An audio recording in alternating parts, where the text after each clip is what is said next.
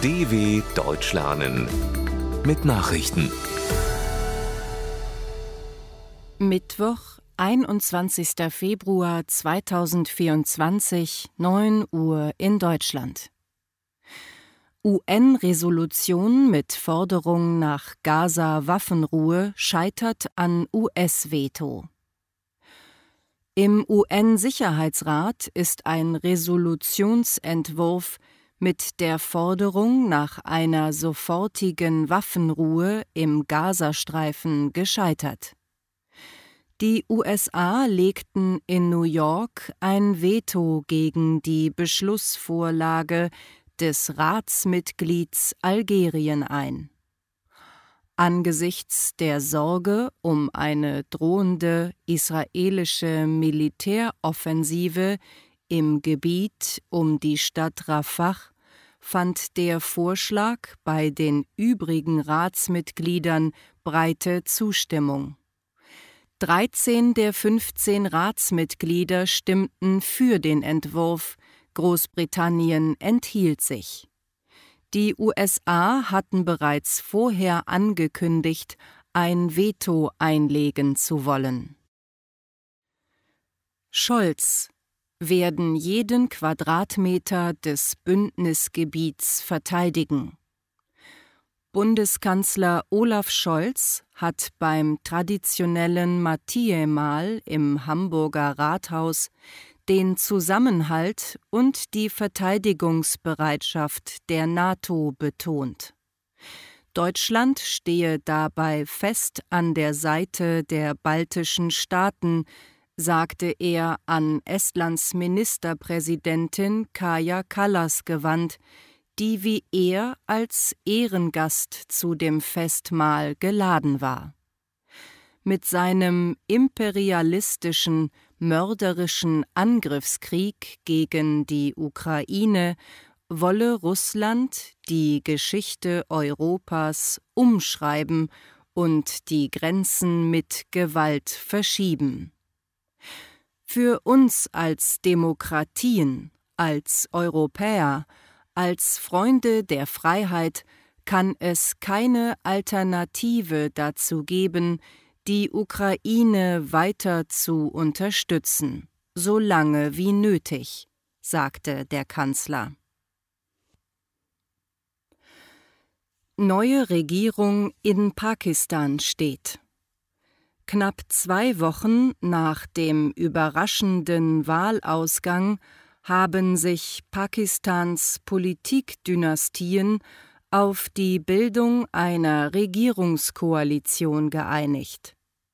Die vom Militär unterstützte konservative Partei Muslim Liga Nawaz, PMLN, des Ex-Premierministers Shehbaz Sharif und die pakistanische Volkspartei, PPP, erklärten am späten Dienstagabend, die seit Tagen andauernden Verhandlungen seien abgeschlossen. An Verhandlungen waren auch mehrere Kleinparteien beteiligt. Sharif soll demnach erneut Regierungschef werden. Bei der Parlamentswahl am 8. Februar hatten unabhängige Kandidaten die meisten Stimmen errungen. Viele von ihnen stehen mit Imran Khans Partei Pakistan Tehreek-e-Insaf (PTI) in Verbindung. Weil diese von der Wahl ausgeschlossen worden war, mussten ihre Kandidaten als Unabhängige antreten, die keine Regierung bilden dürfen. Ermittler zerschlagen weltweit agierendes Hackernetzwerk. Internationale Ermittler haben das weltweit agierende Hackernetzwerk Lockbit zerschlagen. Wie die britische Kriminalbehörde NCA in London mitteilte, gelang es Ermittlern der NCA, der US-Bundespolizei FBI und anderer Strafverfolgungsbehörden in einer koordinierten Aktion in das Netzwerk der Cyberkriminellen einzudringen und es weitgehend lahmzulegen. Nach Angaben der Vize-Generalstaatsanwältin der USA, Nicole Argentieri, steht Lockbit hinter mehr als 2000 Cyberangriffen weltweit, darunter aufsehenerregende Angriffe auf die britische Post Royal Mail und ein kanadisches Kinderkrankenhaus im vergangenen Jahr. Türkei: 6 Menschen wegen Spionage für China festgenommen. Im türkischen Istanbul sind 6 Menschen wegen des Verdachts der Spionage für den chinesischen Geheimdienst festgenommen worden. Das berichtete der staatliche Rundfunksender TRT. Den Verdächtigen wird vorgeworfen, für die chinesischen Behörden Informationen über uigurische Personen und Vereinigungen in der Türkei gesammelt zu haben, hieß es weiter. In der Türkei leben schätzungsweise 50.000 türkischsprachige und überwiegend muslimische Uiguren. Viele von ihnen sind vor der Unterdrückung in China geflohen. Uigurische Aktivisten in der Türkei kritisieren seit langem, dass sie von mutmaßlich chinesischen Agenten in der Türkei eingeschüchtert würden.